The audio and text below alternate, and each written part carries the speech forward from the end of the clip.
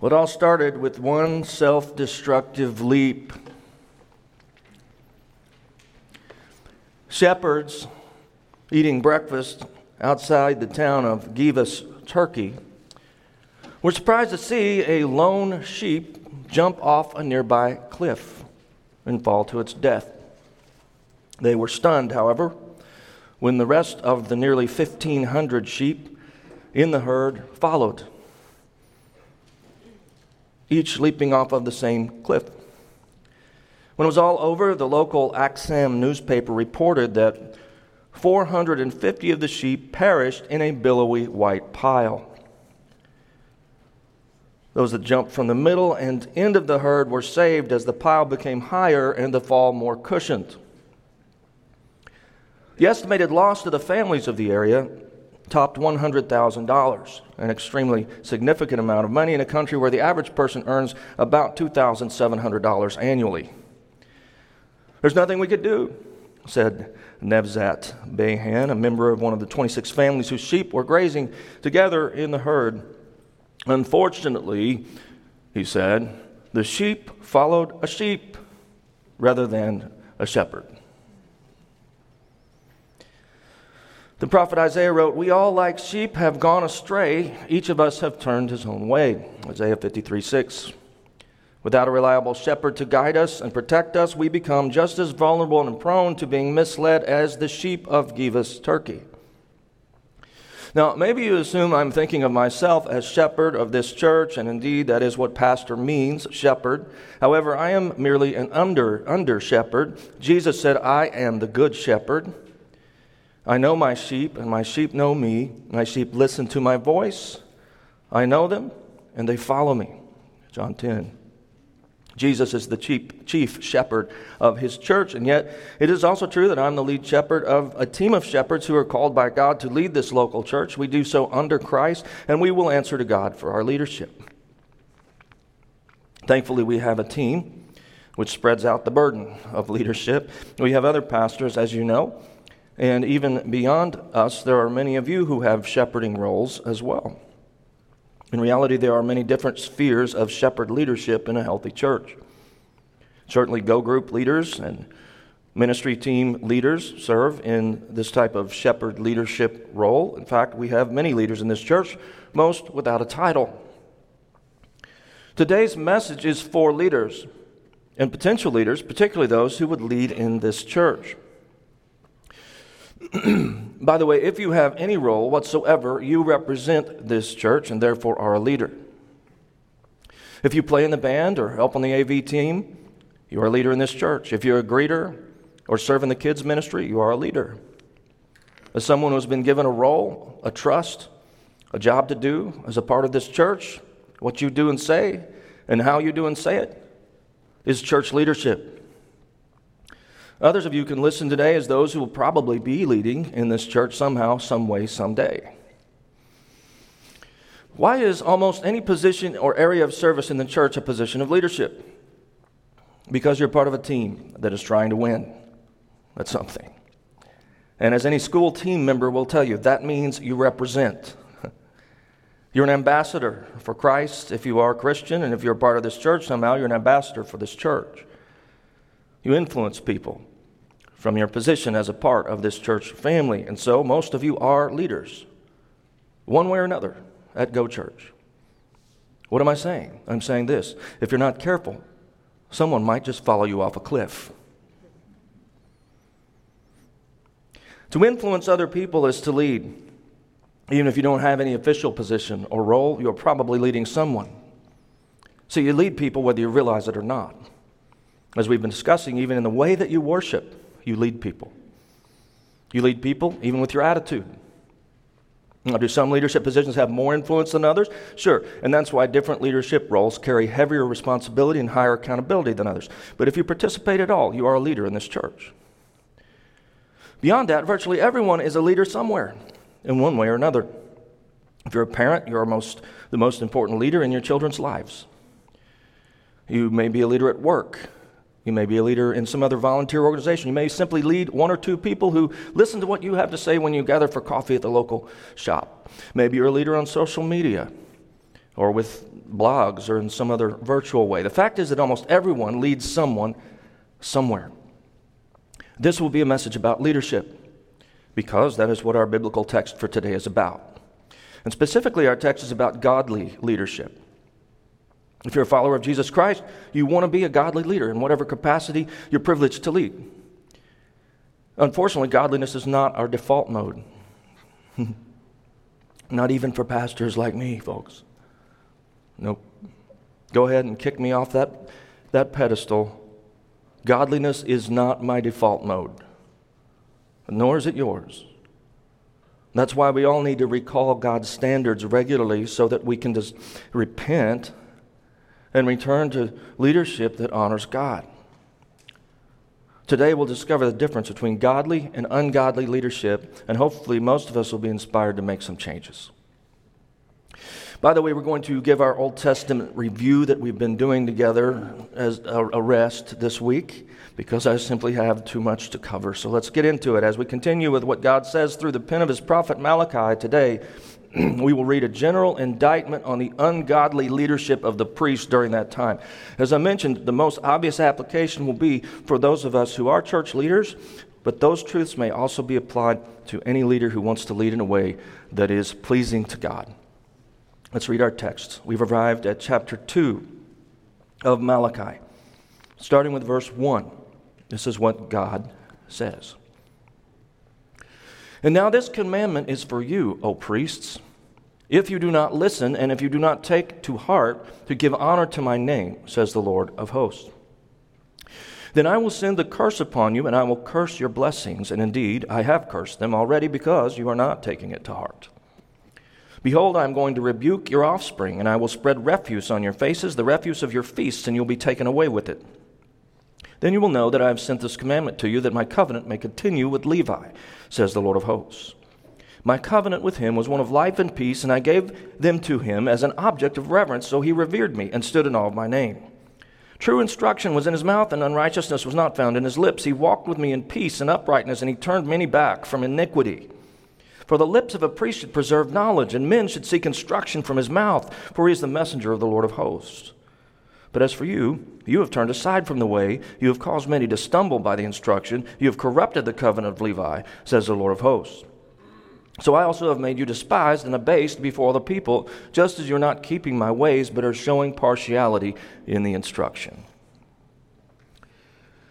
Malachi is the last book in the Old Testament, and the priests he addresses here are serving in the rebuilt temple after the exiles had returned from the Babylonian captivity. Here we find God's people at the very end of the final shred of his grace. And by that I mean, this is the last prophet sent to try to straighten them out. And after this, God doesn't say another word to them for about 400 years. Right up until Jesus arrives on the scene. As you may know, the priesthood and the people were even more messed up by then. Were they ever? Sadly, the original audience of this text didn't listen. So after Malachi, there were 400 years of confusion and nonsense, especially from the leadership of what we could consider a parallel to the church. That is, among the people of God. Right, so through bad leadership, the people of God can really get messed up in such a way as to be floundering for hundreds of years. Let's avoid that if we can, shall we? So in order to apply these verses to ourselves, we need to understand first that in the New Testament church there are no longer priests because Jesus Christ is now the only priest we need. Hebrews chapter 7 specifically tells us that Jesus replaced the old order and the old priesthood. The New Testament also teaches that every believer now serves as his own priest before God, that because of the forgiveness we've already received through Christ, no longer a need for that mediator. Peter, John, and Paul all taught that we are now a kingdom of priests. And so all of these instructions about spiritual leadership can be applied to all of us, at least in principle. On the other hand, we know that there are still biblical leadership roles in the church. Very much so, like pastors and others. And so it would make sense to apply this passage especially to those leaders. If you feel like I have a finger pointing at you today, realize there's 3 pointing back at me, okay? And here's a news flash. God's idea of godly leadership has not changed since Malachi was written. The principles he shared with them apply equally to us. Now, this week, even more than usual, you are going to want to use the listening guide that's found in your program. Fill in those blanks because this is just that kind of sermon. Not all my sermons are this kind of sermon. This is that kind of sermon. I just encourage you. Frankly, you'll engage better. You'll enjoy it more. Today especially, if you follow along in the guide. But of course, it's up to you. Let's see what God says when it comes to leadership among his people. We're going to ask 3 questions today. And the first question that we will ask is this. You'll have to forgive me for clearing my throat today a lot. It's got that tickle cough going. It just drives me nuts, but I'll do the best I can. Number 1, what does ungodly leadership look like? What does ungodly leadership look like? The question is answered in several places within this passage. Let's read those particular verses again from verse 1. And now this commandment is for you, O priest, if you do not listen, and if you do not take it to heart to give honor to my name, says the Lord of hosts. And then from verse 8, but as for you, you have turned aside from the way. You have caused many to stumble by the instruction. You have corrupted the covenant of Levi, says the Lord of hosts. And also from the second half of verse 9, just as you are not keeping my ways, but are showing partiality in the instruction. We can pull out at least 4 marks of ungodly leadership from these verses. First of all, ungodly leadership fails to honor God. This is the crux of the issue. It's the commandment that these leaders are not taking to heart. They're not giving honor to God. This points back to last week's text where we learned that they are not honoring God as Father, they are not respecting him as Master, and they are not fearing him as King. They're not giving God the honor he deserves by the way they're leading. Ask yourself, does my leadership honor God? Or does my leadership take God's grace for granted? Do I consider what God thinks about my leadership? Am I leading for him or for my own reasons? Am I abusing my power or influence? Maybe I have communication gifts. Am I honoring him with them or using them to my own ends? Am I actually trying to get honor for myself? Ungodly leadership fails to honor God. Secondly, we see here that ungodly leadership turns aside from the ways of God. We see this in verse 8. It's pretty self-explanatory. If you're turning aside from the way that God wants things done, by definition, your leadership is ungodly. Let's try an example. If you are a father, biblically, you are the spiritual leader of your household.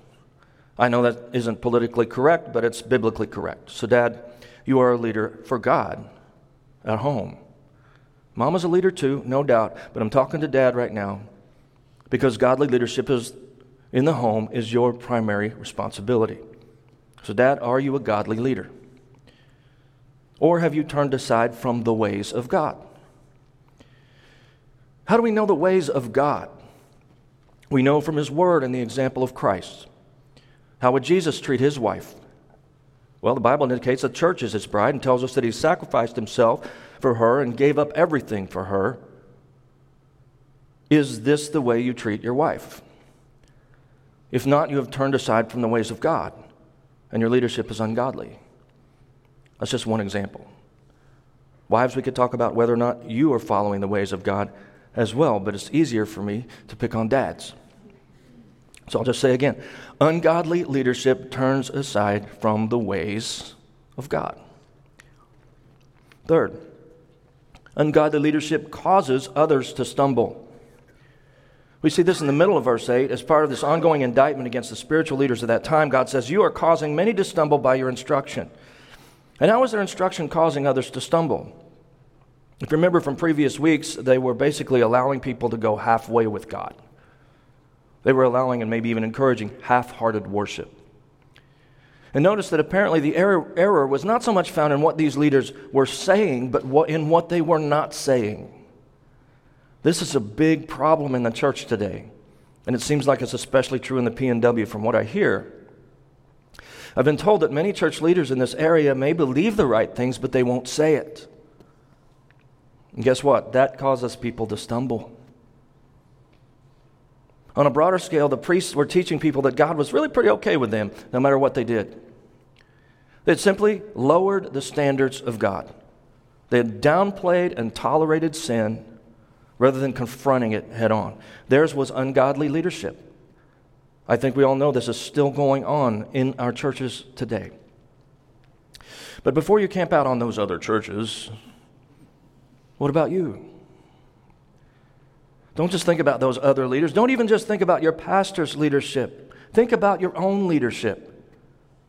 Are you causing people to stumble through instruction that lowers God's standard? What about what you refuse to say?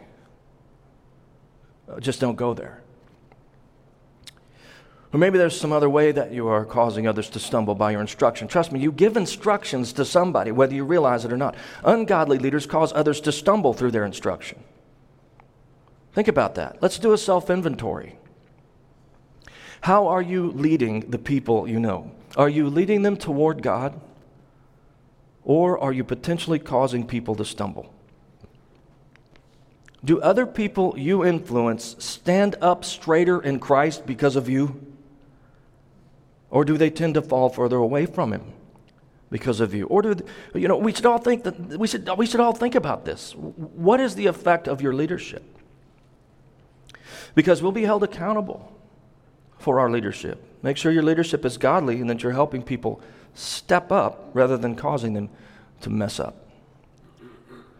Fourth, ungodly leadership corrupts the covenant of Levi. Now, obviously, this is going to require some explanation. What is the covenant of Levi? This is a reference to the special deal that God had made with the ancestors of these priests. You can read about the original covenant in Exodus 32, starting with verse 26, where you'll find that the tribe of Levi responded first when Moses said, "Whoever is for the Lord, come to me." And when the Levites came forward, God established a special covenant with them. You can read some of the details of what that covenant entails in Numbers 3, verses 44 through 48. I know everybody's writing this down. Or Deuteronomy 33, 8 through 11. By the way, in our Go groups, they discuss the sermons. Maybe they'll look at those. To sum up all of that, the Levitical priesthood had some pretty awesome perks. These people got to work for God while being provided for by the people of God. Sound familiar? Yeah, that's my life. And from the tribe of Levi, God also ordained a higher priestly order narrowed down to the sons of Aaron, brother of Moses. Aaron and Moses were both of the tribe of Levi, by the way. But the rest of the Levites, outside of the sons of Aaron, were also considered priests of a more servile sort, and some of them were singers and instrumentalists, and some were gatekeepers, and there were temple assistants who helped with the slaughtering of animals for the sacrificial worship system. There were all kinds of other ministers, but get this, folks, all of them were provided for, and they were provided for by the people who came to the temple to worship.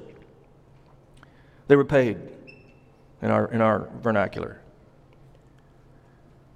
In fact, God told these leaders they should not find other employment, but that the people would tithe, that is, give 10% of their income, and that the money and the food and the clothing and all of it would go straight to the Levites. On top of all that, these leaders would get to eat the best cuts of meat from the sacrifices and eat the best bread and drink the best grape juice, and they would receive all of this because they represented God to the people and also represented the people to God. See, this was one of the ways that God would be honored, as his leaders were honored. Remember all those animal sacrifices we hate reading about in Scripture? Leviticus and whatnot. Well, not all, but most of those were basically a barbecue. And the priests were the ones who feasted. I mean, they didn't just waste all those bulls and goats and lambs, folks. The Bible says the priests, who again were of the tribe of Levi, essentially cooked and ate all of this with gratitude to the Lord. A lot of people don't realize this, but it's true.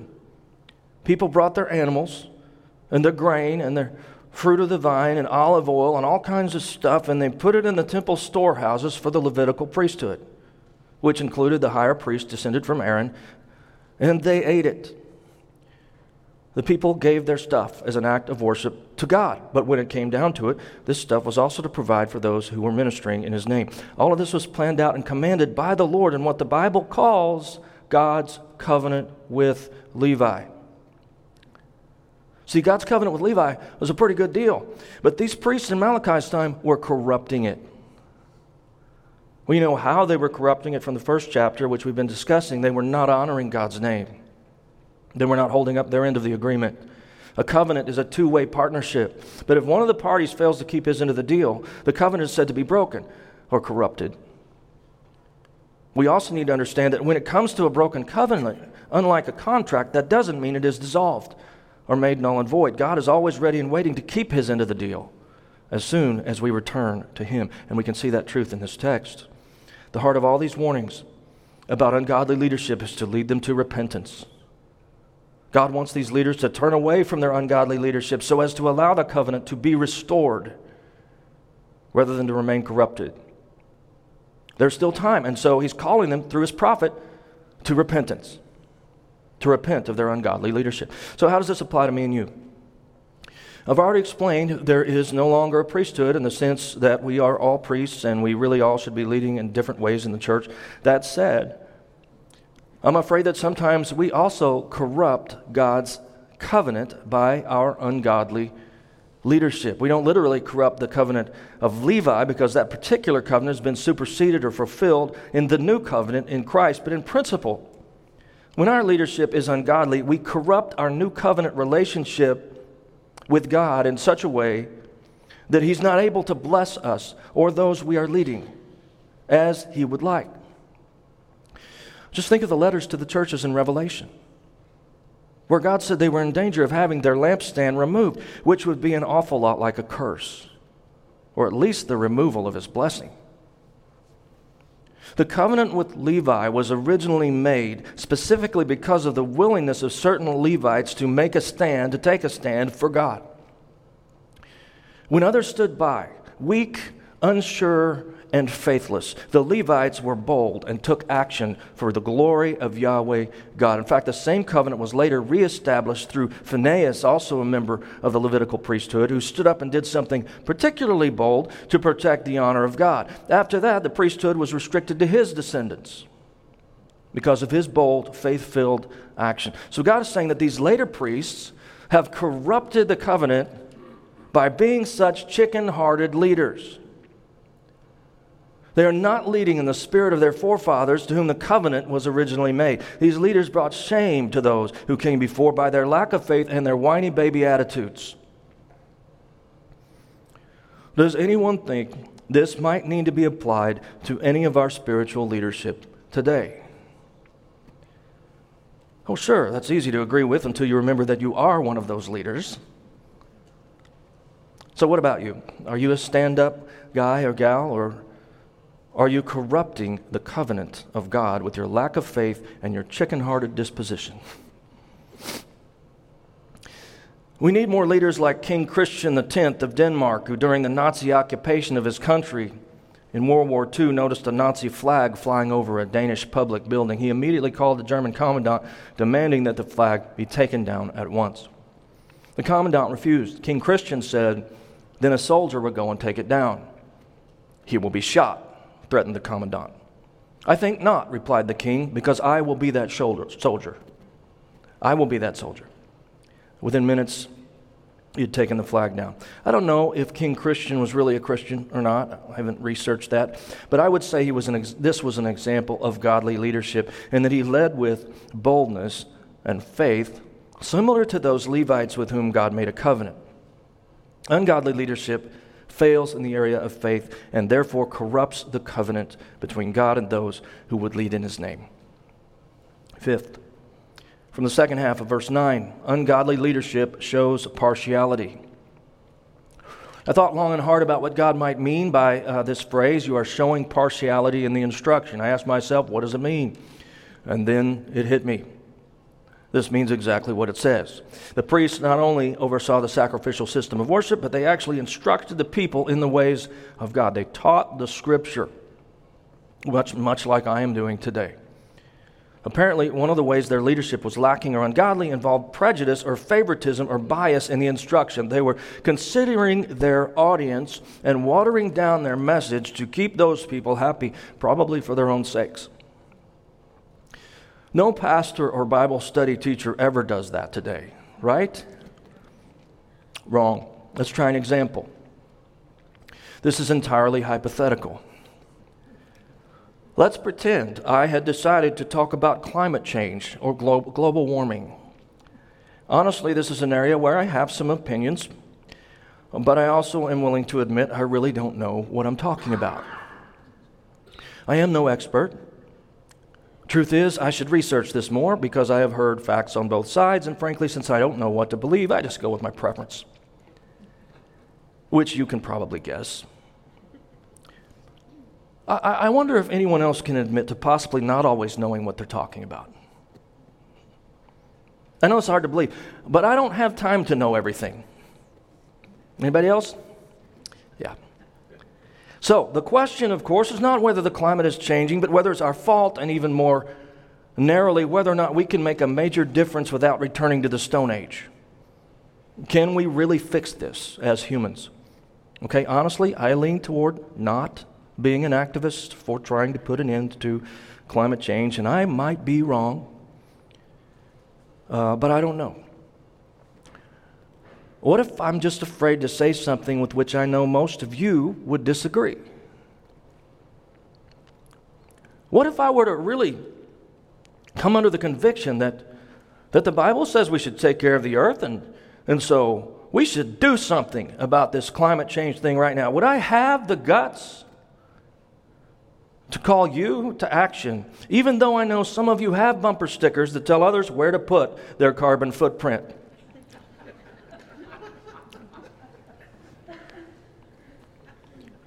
Bob, is he saying he's for climate change or against it? I don't know, Mildred, but we better find a new church just in case. Folks, my point is that it's harder not to show partiality in the instruction than you think.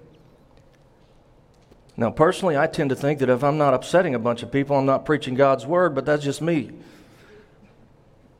So, how might I offend this crowd today? I might have to say something you wouldn't hear on Fox News. Okay, Mildred, get your purse.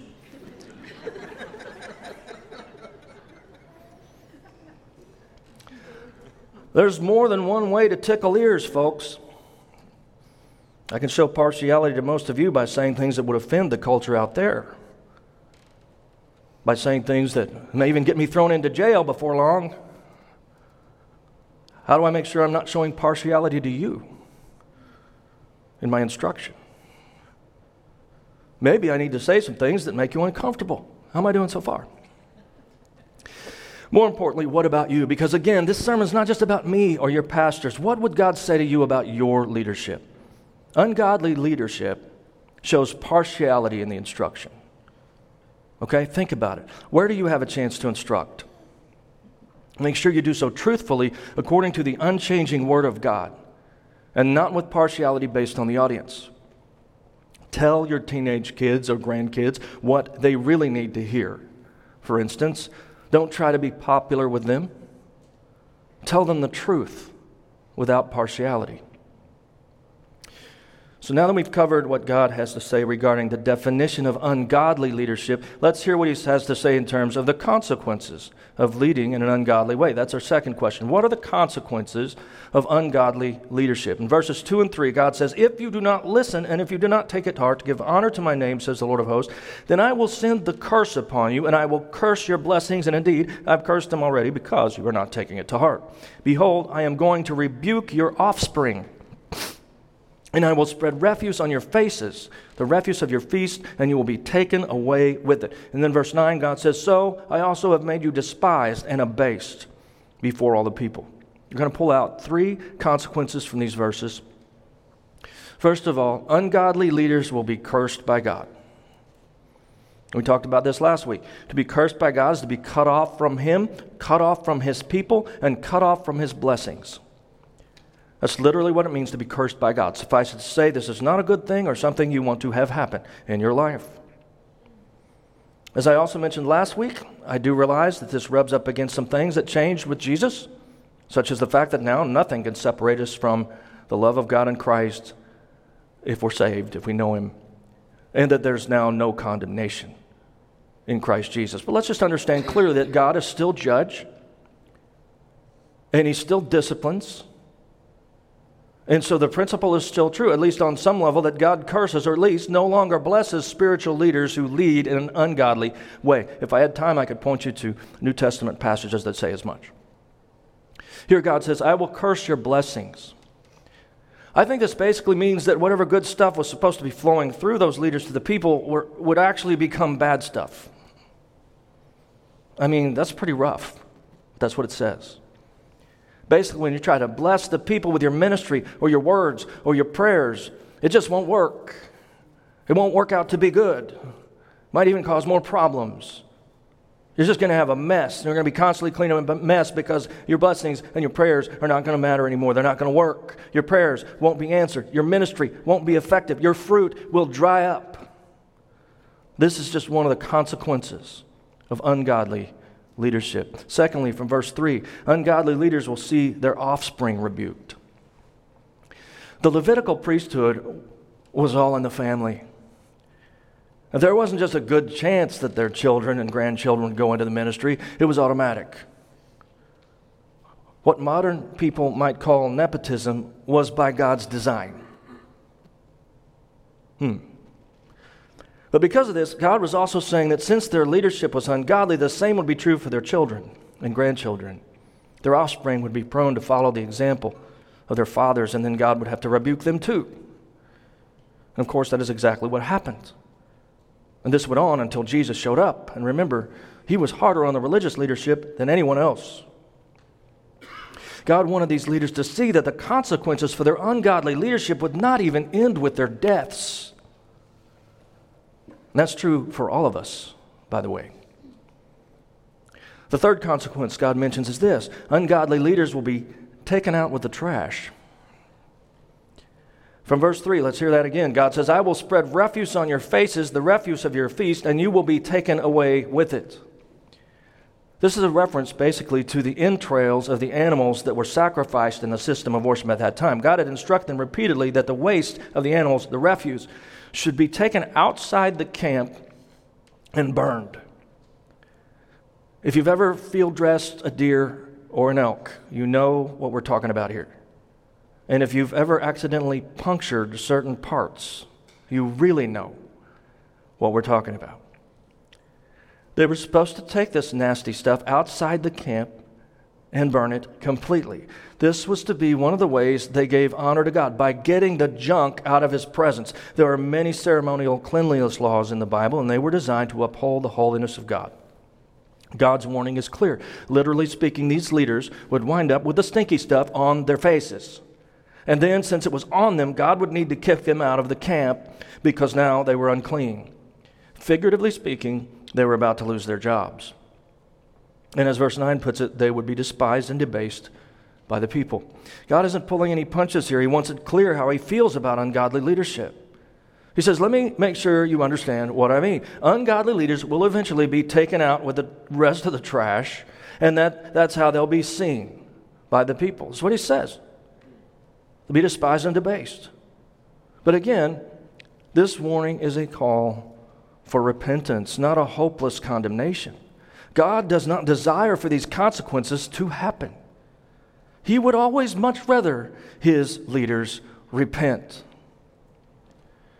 It's a very important understanding we need to have as we study these verses. Clearly, there's still an opportunity for repentance, or there'd be no point in stating these things.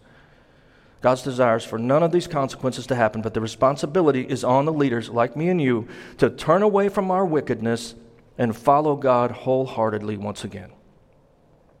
Let's ask that third question and cover the rest of our text. What does godly leadership look like?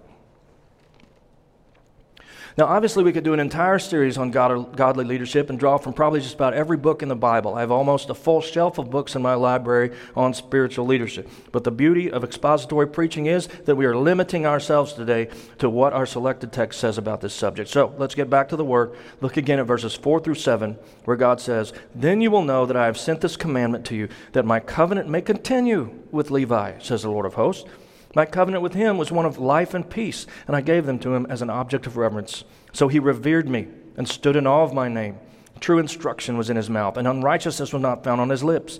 He walked with me in peace and uprightness, and he turned many back from iniquity. For the lips of a priest should preserve knowledge, and men should seek instruction from his mouth, for he is the messenger of the Lord of hosts." Let's cover a couple background issues here before we get into the application. Here's a trick question for you. Who are we reading about as the good example of leadership in these verses? Look back at verse 4. Whose example of leadership is God pointing to in this passage? Levi? No, not really.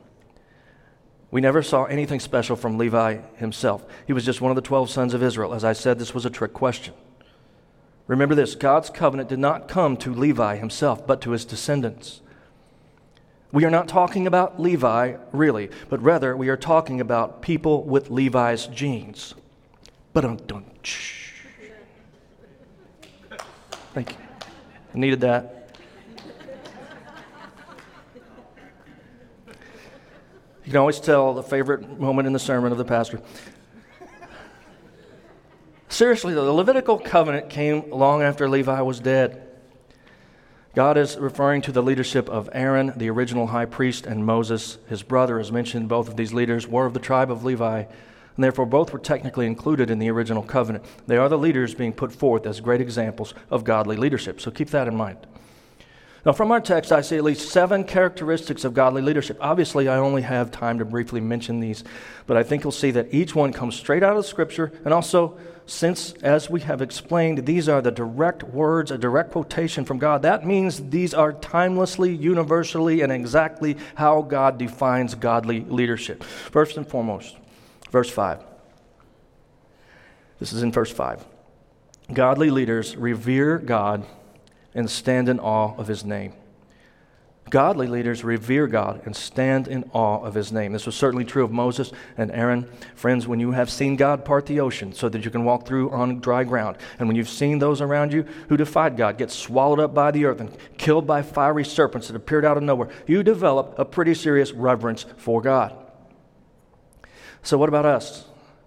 Should we feel any differently about God than they did? Is he not the same God? I tell you he is, and sooner or later we will see that. Indeed, I believe the plagues will return before the end, or at least as a portion of the end. We will see the God of justice again, and that day will be both great and terrible. The book of Hebrews tells us that our God is a consuming fire, and when Jesus returns, this earth will melt away before his presence. He will cleanse this planet of every evil thing. All those who have not received grace through faith in Christ will enter eternal torment for their rejection of God and his Son, Jesus Christ. The Bible says the fear of God is the beginning of wisdom. Godly leaders revere God and stand in awe of his name. If your theology does not allow for any modern day fear of God, you are not a godly leader by definition. His definition. Second, godly leaders speak true instruction. Verses 6 and 7 mention this truth. Verse 6 refers to the mouth and verse 7 to the lips. The point is that it's not enough to live out a good example. What is it, St. Francis? One of them said something about just live it, don't have to say anything. That was the insinuation. No, we don't just live out a good example. Godly leaders will need to open their mouths and speak the true instruction of God, which is revealed in the Holy Bible, God's Word. Notice our text also says that men or people should seek instruction from godly leaders. I think this means that godly leaders will be so compelling that people will come to hear what they have to say. I believe that currently, especially in the Pacific Northwest, there is a famine for hearing the word of the Lord. I also believe that truth is why our church is growing, even as we also offend many with the truth. Third, Godly leaders speak no unrighteousness. Verse 6 says, unrighteousness was not found on his lips. This is a tough one. As the book of James tells us, if you can control your mouth, your tongue, you can control anything. Let's be honest, this is a real challenge. But I think considering the context, this verse actually points to integrity more than anything else. A godly leader means what he says, and he says what he means. President Dwight Eisenhower said, in order to be a leader, a man must have followers. And to have followers, a man must have their confidence. Hence, the supreme quality of a leader is unquestionably integrity. Without it, no real success is possible, no matter whether it is on a section gang, on a football field, in an army, or in an office. If a man's associates find him guilty of phoniness, if they find that he lacks forthright integrity, he will fail. His teachings and actions must square with each other. The first great need, therefore, is integrity and high purpose. This leads to the next truth from our text, also from verse 6. Godly leaders walk with God in peace and uprightness. Godly leaders are peacemakers who practice what they preach. This points back again to Moses, who the Bible says was the meekest man to ever live on earth. All these things were said about Moses, I think specifically, that we've just been reading. And with leadership, at some point, it really comes down to actually pulling it off. You have to live it. Nobody but Jesus is perfect, but at some point it really is about putting up or shutting up. So much is written about Moses and how he just flat out got it right. Even when everybody else was messing up, Moses walked with God in peace and uprightness. This is what made him a godly leader. Ask yourself, am I a godly leader? Or is repentance required? Because of Christ, you can start over today. Next, we see at the end of verse 6 that godly leaders turn others back from iniquity. Godly leadership leads people away from sin and toward holiness. This is not popular today because today we're all supposed to be equally sinful, right? All sin is supposedly the same. And we all sin. So that means we're all just the same in our sin. I believe this is one of the most harmful doctrinal errors of our time. And it comes from New Age thinking, which in turn comes from Eastern mysticism rather than the Bible. If we're not careful, this doctrine becomes just another way to excuse sin. I have a whole sermon on that. It's coming soon. Godly leaders turn others away from sin through their own example of moral purity. Fatalism in the area of sin or moral equivalency does not square with New Testament theology. Christian leadership involves overcoming sin through Christ. And it involves leading others to do the same. Of course, no one is perfect. That is not the point. Even Moses had at least one major failure, right? The point is that progress can be made, and we can do better. Someone called the following statement Zen sarcasm. Do not walk behind me, for I may not lead. Do not walk ahead of me, for I may not follow. Do not walk beside me either. Just pretty much leave me alone. I would call that all too common postmodern philosophy. But in fact, the Bible calls us to lead, to follow, and to work together all at the same time. One of the most important ways we need to lead and or follow is away from sin or iniquity. We lead away from iniquity by our example, by our instruction, and by aligning those two things. While I'm here, let me encourage you not to rob yourself of heroes. Do not deprive yourself of leaders who would lead you away from iniquity by their example and their instruction. Sure, you should watch out that you don't put someone on a pedestal as infallible or immune to failure. But don't react so strongly the other way that nobody can inspire or lead you away from sin. Godly leaders do just that. Next, verse 7 tells us godly leaders preserve knowledge. Godly leaders preserve knowledge. This makes me think of Pastor Randy Adams, one of our elders here. Dude has a PhD, but that's not the half of it. Randy just flat out knows a lot of stuff. And it's good stuff. He's a great preserver of knowledge. which makes him a solid and unwavering leader. Godly leaders are not swayed by the latest wind of doctrine. Godly leaders have a certain preserving quality. They aren't going off the deep end, even if many others do. Godly leaders don't follow another sheep off a cliff. Also on this point, watch out when someone professes to have new knowledge about God or the Bible, as if nobody was smart enough to figure out for the last 2,000 years. But this man or woman, a self-appointed prophet or prophetess, perhaps finally has the mysteries of God all unlocked and ready for you and I to embrace. Watch out for new knowledge. Godly leaders preserve the knowledge we already have, that which is revealed clearly already in the Word of God. Last, from verse 7, godly leaders are messengers of the Lord of hosts. This was certainly the case for Moses and Aaron, and it's true of the prophet whose words we're studying, Malachi. In fact, Malachi's name appears here in the Hebrew text not as a name, but as a noun. The word Malachi means messenger of the Lord. And he certainly was that. As a messenger, Malachi was a godly leader, and his leadership continues to influence us today. See, God wants leaders who will be his messengers. But what is this message? It's all right there in the Bible. Are you a messenger of the Lord of hosts? Be careful. He who claims to speak for God, but actually speaks words of his own making, is cursed, his offspring will be rebuked, and in the end he will be taken out with the trash. The message of God is fully revealed in the book we call the Bible. If you're going to be a godly leader and thereby serve as God's messenger, I strongly suggest you stick with what's in there. As I wrap up, let me simply remind you of the heart of all of these details, which is this. On the way to the revival of his people, God calls his leaders to repentance. Are you getting this? God shows us leaders where we are wrong, warns us of the consequences about to be incurred, and then points us toward the godly leadership of those who went before, like Moses and Aaron, to help light our path forward. What is God saying to you today?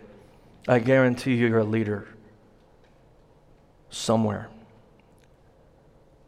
What is he saying to you, fellow leader or future leader in this church, about your leadership here? Is he asking you to repent of some specific aspect of your leadership? Let's spend a moment responding to what God has said in prayer. Would you pray with me? Father, you know my heart and how I have been in repentance lately over some things. I've already done business with you because I've been working on this. But others today, maybe in this moment, there's someone here and probably many who need to repent, to turn away, to bring it to you and say, I need a clean start. I'm turning around. What is it? Where are you not following the ways of God? Or all the other things? Give it to him right now. Turn away from it. Make a new commitment.